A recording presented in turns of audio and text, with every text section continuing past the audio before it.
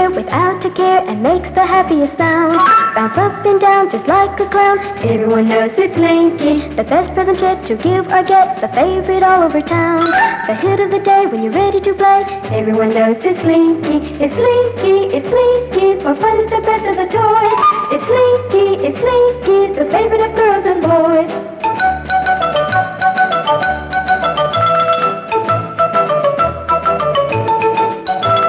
It's Slinky, for fun is the best of the toys. It's Slinky, the favorite of girls and boys. Everyone wants a Slinky, you ought to get a Slinky. And boys and girls, more fun with Slinky pull toys, Slinky Caterpillar, Slinky Train, Slinky Hippopotamus. Everyone wants a Slinky pull toy. When it comes to a lack of complexity in toys, there is no toy less complex than the Slinky. A toy that was created accidentally, but caught on like wildfire, and is still pretty popular even today. It really is. It's one of those endearing classics. It's just timeless. This is the story of a toy that is fun for girls and boys. This is Toys R Us. All of my best friends are toys. Oh boy, all of my best friends are toys. Oh boy, oh boy, oh boy, all of my best friends are toys. Oh boy, oh boy, oh boy, oh boy, oh boy, oh boy, oh boy. Hello again, and welcome back to the Toys R Us podcast. A podcast where we break down the parts of your childhood that built you up. My name is Richard that's Hunt. a good way to put it. Yeah. My name is Richard Hunt, and with me as always is my cousin and co-host, Brian Muth. Hey, humans. And potential house pets that might be listening to this. And aliens and cryptids. Right. Oh, especially monster. cryptids. Don't suck my blood, please. The skeleton that is sitting behind me. Right. Edgar Allan Bones. Edgar Allan Bones. And he's cool. he's tried to attack me several times. Several times. I think he's okay now. Yeah. I think you settled the beast. He's fine. Yeah. Everybody's welcome. Like we are like super inclusive. Yeah. All are welcome. You know? It's true though. It really is. Unless you're Donald Trump, then fuck you, Donald Trump. That's true. Sorry. He's decidedly not welcome. No. Brian, on the list of movies I fully intend on seeing opening night this year, Toy Story 4 definitely makes the cut. Oh, for sure. So in honor of that, from now until July, every month we'll have an episode based on a toy in Toy Story. You know, I'm not going to congratulate you too hard on that idea, but it is pretty fucking brilliant. Thank you. Well done. I've watched just a lot of YouTube, and well, I mean, that's a big YouTube thing. Nothing wrong with that. I watch more YouTube than actual cable. Yeah, I do too. Anymore. I just find there's more interesting things. Yes. And if you're flip-flopping or sleeping on the idea of getting YouTube Premium, do not hesitate. Like, I haven't got it, but I think I'm going to because it's amazing. Especially if you watch a fuckload of YouTube, because you'll never pay for fucking ads. Like, you'll pay $10 a month, but you don't get ads. You can have YouTube playing in the background on your phone without it being open. Oh, fuck. It's only $10? It's only $10. Oh, shit. And then there's exclusives that they have on there. Oh, yeah, like Cobra Kai and stuff like that? Yes. It's well worth it. Not a sponsor, mind you, but well worth it. If you want to sponsor us, YouTube, that'd be cool. It's not going to happen. YouTube as a company fucking sucks now. Yeah, I know. You have to be like a fundamentalist Christian. Oh, well, that we're not. We're not. We're actually quite the opposite. This episode is full of fundamentalism, as you'll find out. Yeah. Buckle up, humans. That being said, are you ready to spring on in?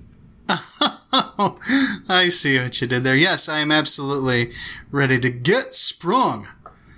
Oh. What you pull up, stuffed? Yep. Let's go. We start our story in 1943. Oh. Where we meet up with a naval mechanical engineer named Richard James. Nah. Rick James. Rick James. Rick James, bitch. Fuck your couch. Sorry. What the five fingers say to the face? Slap! I'm Rick James, bitch. That shit, man. It's true. Chappelle Show. Peak comedy. Peak comedy. Yeah, good old Rick James was stationed smack dab on the Delaware River at the William Cramp & Sons shipyard in Philadelphia. William Cramp & Sons? I feel like that's just the Krampus. Like, in disguise. Like how mobsters had carpet businesses and shit. Right. William Cement Cramp & businesses. Sons. William Cramp & Sons. Krampus. Krampus. Scarlett, you're not going to believe this. Among the 18,000 men and women stationed there, Richard was hell-bent on finding a way to keep fragile and sensitive naval equipment stable and safe on board of all the moving ships. There you go. That's a pretty smart idea. Absolutely. Because, any type of, little fucking wave hits your boat. Yeah, it's sending things flying. You see, videos of people fucking on cruise ships that don't have shit. Oh, yeah. And they're just fucking cables flying. They'll get hit by a wave and you just see people whoosh. Imagine getting hit in the head with a fucking heavy ass casino style fucking slot machine table or something. Oh. So everything's in slow motion when you get hurt. Dude, yeah. Especially I don't know what the hell it is when you hurt yourself. You just run around in a semicircle. Yeah, run it off. Gotta walk it off. This isn't even fucking helping in any way. Yeah. Yeah. So he was hell-bent on finding a solution for that. A noble endeavor. And accidents happen when you're trying to bring something new into the world. Like microwaves. Yeah. Same thing happened, World War II, and... They're like, this would be good for some Hot Pockets. What? Hot Pockets! Hot Pockets. It's just God, I love you, Jim Gaffigan. You're really, fantastic. Hot Pockets, the theme was the first ASMR. It's now, find them now at your local grocery store. Hot Pockets. In your grocer's freezer. Yes. Hot Pockets. Hot Pockets. Do you like burning the inside of your mouth? But somehow there's also ice in the middle of your mouth. Hot Pockets. Filled with ice. I like them French fried taters. Mm-hmm. Just read the entire script of Sling Blade and ASMR. Wow. That went there. We go there. We're like Degrassi. Yeah, we're kind of all over the place. And we also we'll shoot Drake, too. No? He's got a crew now. Yeah, that's true. Shoot Drake. Yeah. Aubrey. It's not Drake. True. Aubrey. Is it Aubrey? Or is it Audrey? Aubrey, I think. Aubrey Graham. Started from the bottom, now we're here. Started from the bottom, now I'm in a wheelchair. Oh, damn. Hey, I think he got his walking ability back, though, within the duration of that show. You're probably right. It doesn't matter. Does not matter. As fate would have it, Richard knocked a long spring off of a table filled with various odds and ends, and to his amazement, it didn't land and stay stationary, and it kind of walked gracefully as it made its way down. He didn't know what it was he had stumbled upon, but he knew it was going to be something big. And in an entirely wholesome move, the first person he told was his wife, Betty. He said, I think if I got the property of steel in the right tension, I can make it walk. He did all the hands-on stuff, but knew that Betty would be a far more creative person at coming up with a name for his gift to the world. Mm-hmm. So, flipping through the dictionary, brainstorming possible names, she found a word that was defined as graceful and sinuous in movement, line, or figure. Ooh. And that word was slinky. Like a slinky black dress. Ah, yes. Yes. Yes. And thus, the name Slinky would take on a very different definition. Yes. Richard knew that the accidental design could be perfected, and over the next 2 years he toyed around with various different sized coils, both in length and in various thicknesses. And he settled upon a length of 80 feet of wire coiled into 98 springs in a 2-inch helical spring. Oh, damn. Yeah. That's a lot of fucking... That is. I mean, wow. I didn't know there was... Fuck bringing a You know those bracelets they make for when you mountain climb and it has like a 6-foot rope on it? Yeah. Bring a Slinky too. Wow. Because you're like, oh, okay. 80 feet of wire. 80 feet of wire. Which, I don't know what you can do with it. You can MacGyver yourself. Oh, yeah. You could probably, like, make some kind of rudimentary, like, saw out of it. Yeah. Like a bandsaw. True. Fuck. Just imagine the movie Saw, except it's not a saw, it's a Slinky. Oh, no, dude. Imagine the movie 127 Hours. Just a Slinky. With a Slinky instead of a knife. Oh, fuck. Not good. No. Not good. No.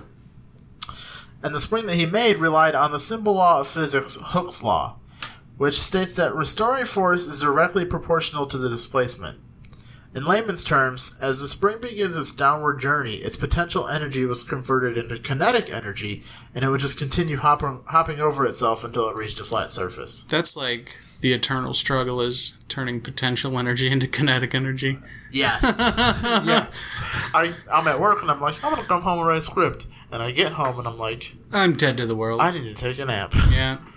And then you lay in bed and still can't fall asleep, and you just wasted all that time, and you put yourself into a pit of anxiety because you feel like you're letting yourself down. Yeah.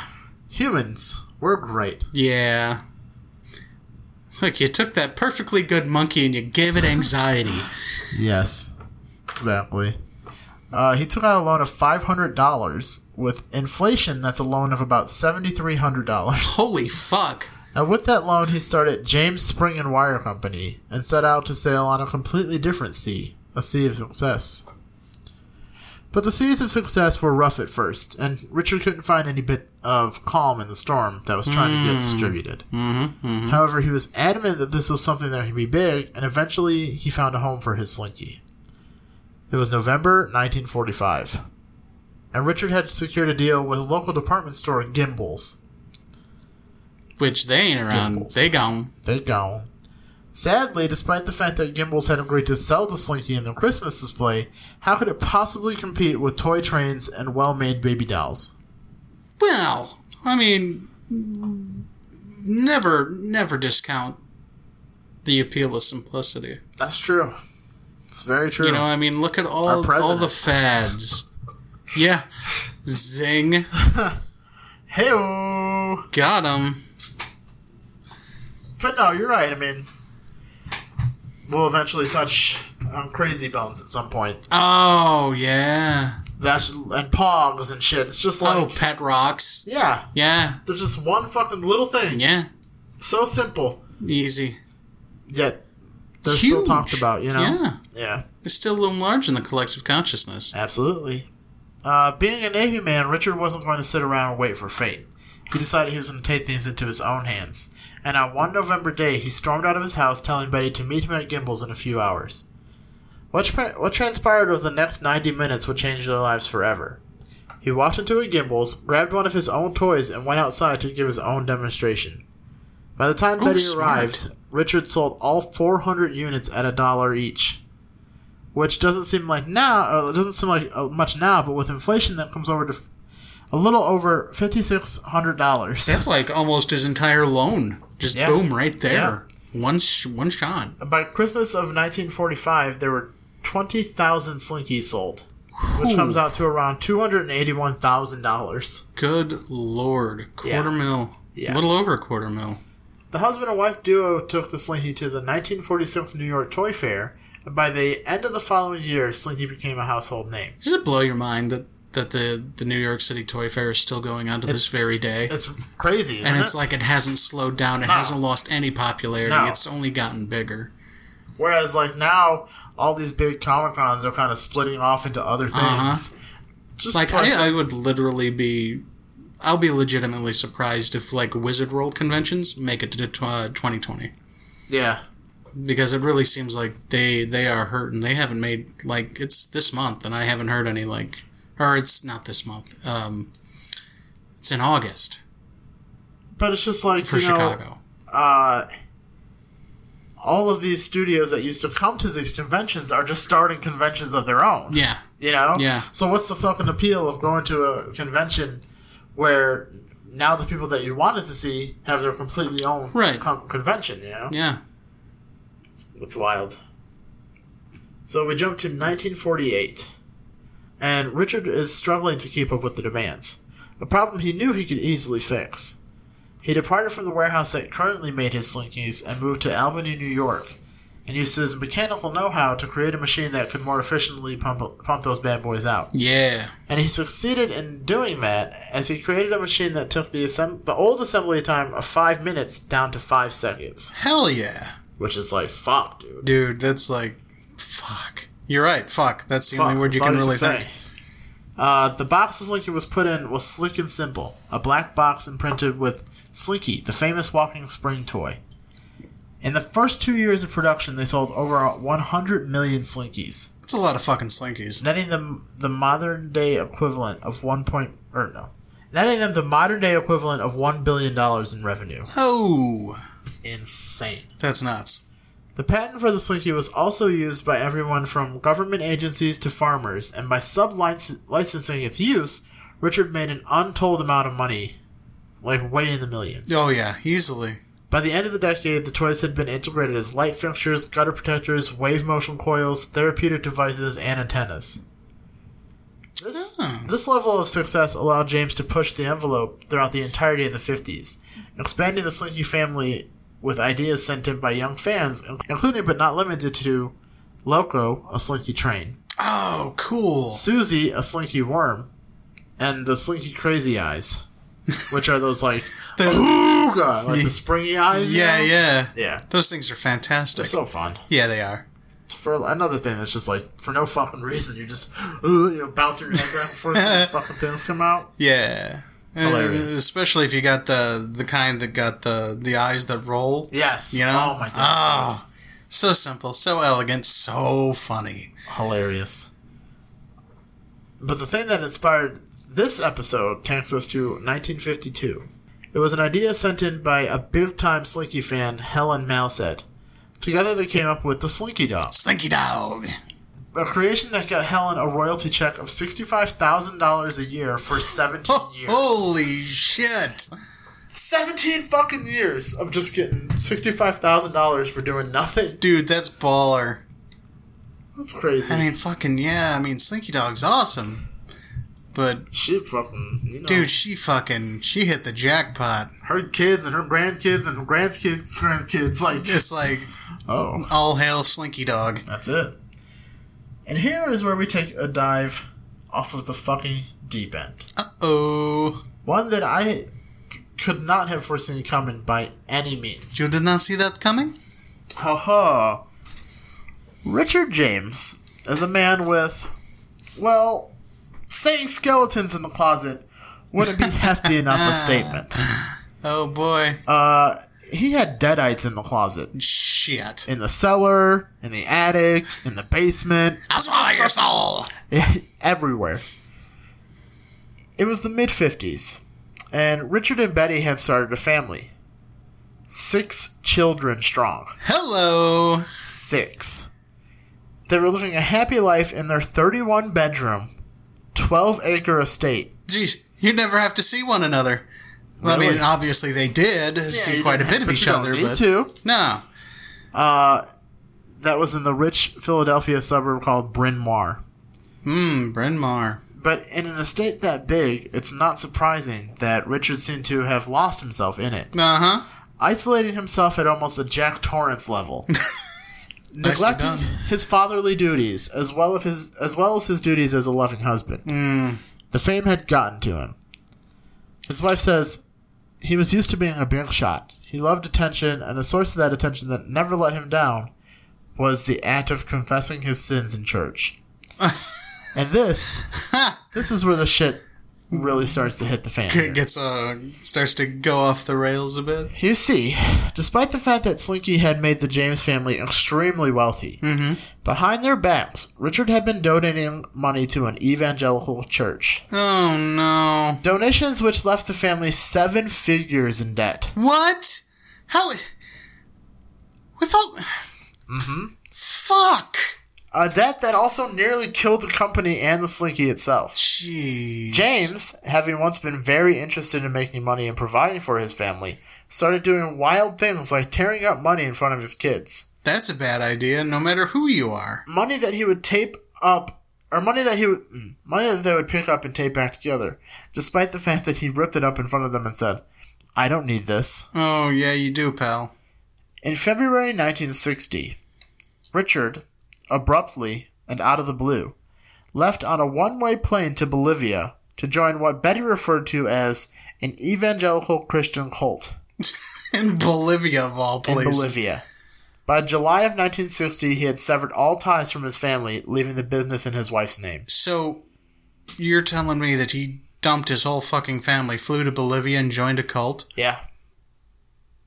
Well, that was unexpected. Well, look, if he put his family 7 figures in debt to give this money to this cult, he basically just paid one-way, all-expense-paid trip to fucking Bolivia for the everybody entire cult. Yes. And it's like, this is like, what, 9 years before the Manson family? Yeah.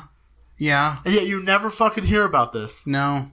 Never. Like, I've never heard about this until just now.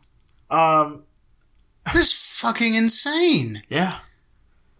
Look, I'm fucking crazy, but I know better than that. He told his wife, look, you can liquidize the company or you can try to save it. I don't care. Fuck this shit. Deuces, I'm going to Bolivia. But Betty was resilient. The real Joan of Arc of toys. Resilient Betty. And the company she inherited was extremely in debt.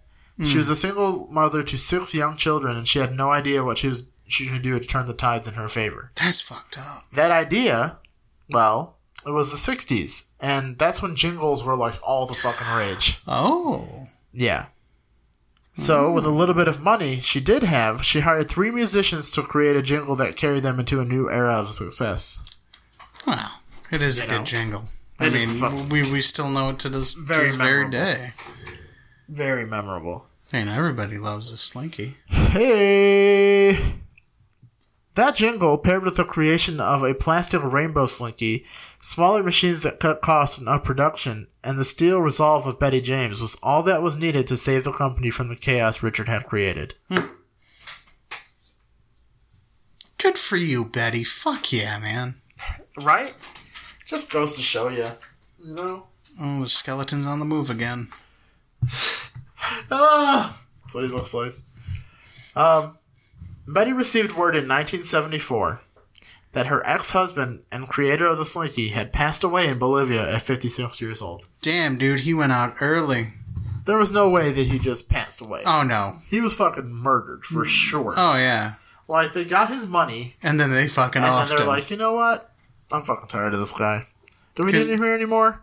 Because what year did he go to Bolivia? 1970? He went to Bolivia in 1960.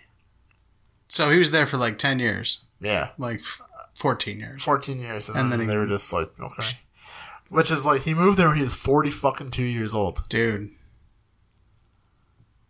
That's fucking crazy. Imagine having 6 kids by the time you're 42 years old. That's a lot of kids. Six kids, be a multi-billionaire. I don't even want a kid. And then just... I don't even own a kid. Gun. Let alone many kids that would necessitate an entire rack. A 31-bedroom house. Oh, man. That's crazy. That's basically like, if you just look at the kids, that's like 5 rooms per kid. Yeah. Yeah. This is where I sleep. This is my arcade. This is where I play. This is my playroom. This is where I murder hookers. This is my movie room. Wait, what was that last one? Movie room. Yeah, movie room. Yeah. Something about a hooker? No. Said I'm a fan of John Lee Hooker. Yeah. We got some records going in there. Yeah. Oh, okay. Yeah, it's my music room. Oh, I thought you said murdering hookers. No, it's a music room with Johnny Lee Hooker. Yeah, I'm listening to him murder the notes. Yes. Murder this record. He's killing it. Yeah. Throughout the rest of her life, Betty took the company that was left to her and made it thrive in ways that Richard could not have possibly predicted. Suck it, Richard. She passed away at 90 years old in 2008, and received a posthumous induction into the Toy Hall of Fame. Baller status. It's just like, you reap what you fucking sow. Yeah. You know? And it's like, a big part of me wonders that if he knew the company was going to be as big as it was, if he would have stayed just to, like, help fund that fucking cult any more than he already did. Yeah. Are you fucking Furby over here? Yeah. No.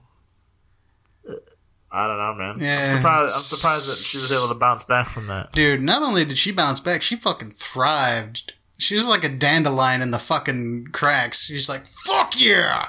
Concrete! You know who else is like a dandelion in the cracks? Ooh, Facty? Facty.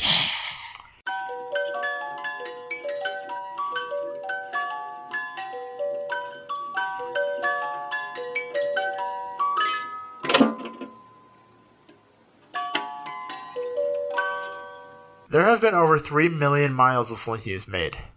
Enough to circle the Earth 121 times. That's a lot of fucking Slinkies.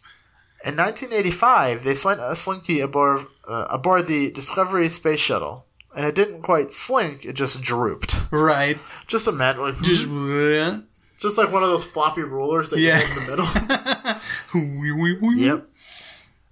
The price point has only gone up around $1 from the original price, remaining one of the most affordable toys. Oh yeah, it's only like $2-3. Yeah, a point of pride that Betty had, who loathed seeing, quote, $60 to $80 toys. Well, she would hate Hot Toys then. Oh.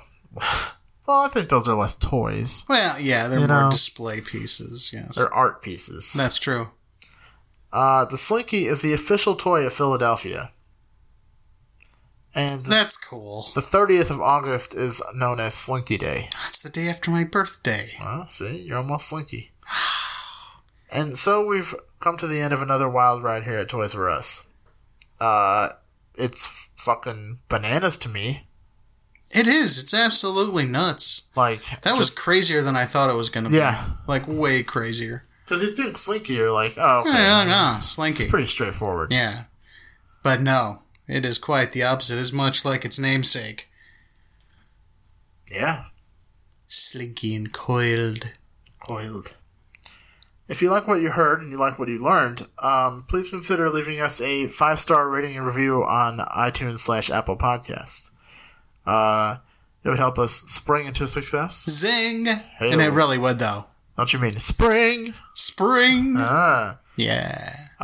You could follow us on all social medias. We are at Toys R Us Podcast across the board. Or you can become a patron by going to patreon.com/Toys R Us Podcast, where you have multiple tiers, the lowest being $3. We have something for everyone. Until next time, remember to always make sure your spouse isn't funneling your hard-earned money into an evangelical cult. And remember, you will always be a Toys R Us kid. I'll meet you at the bottom. There's still one more thing I must do before I go.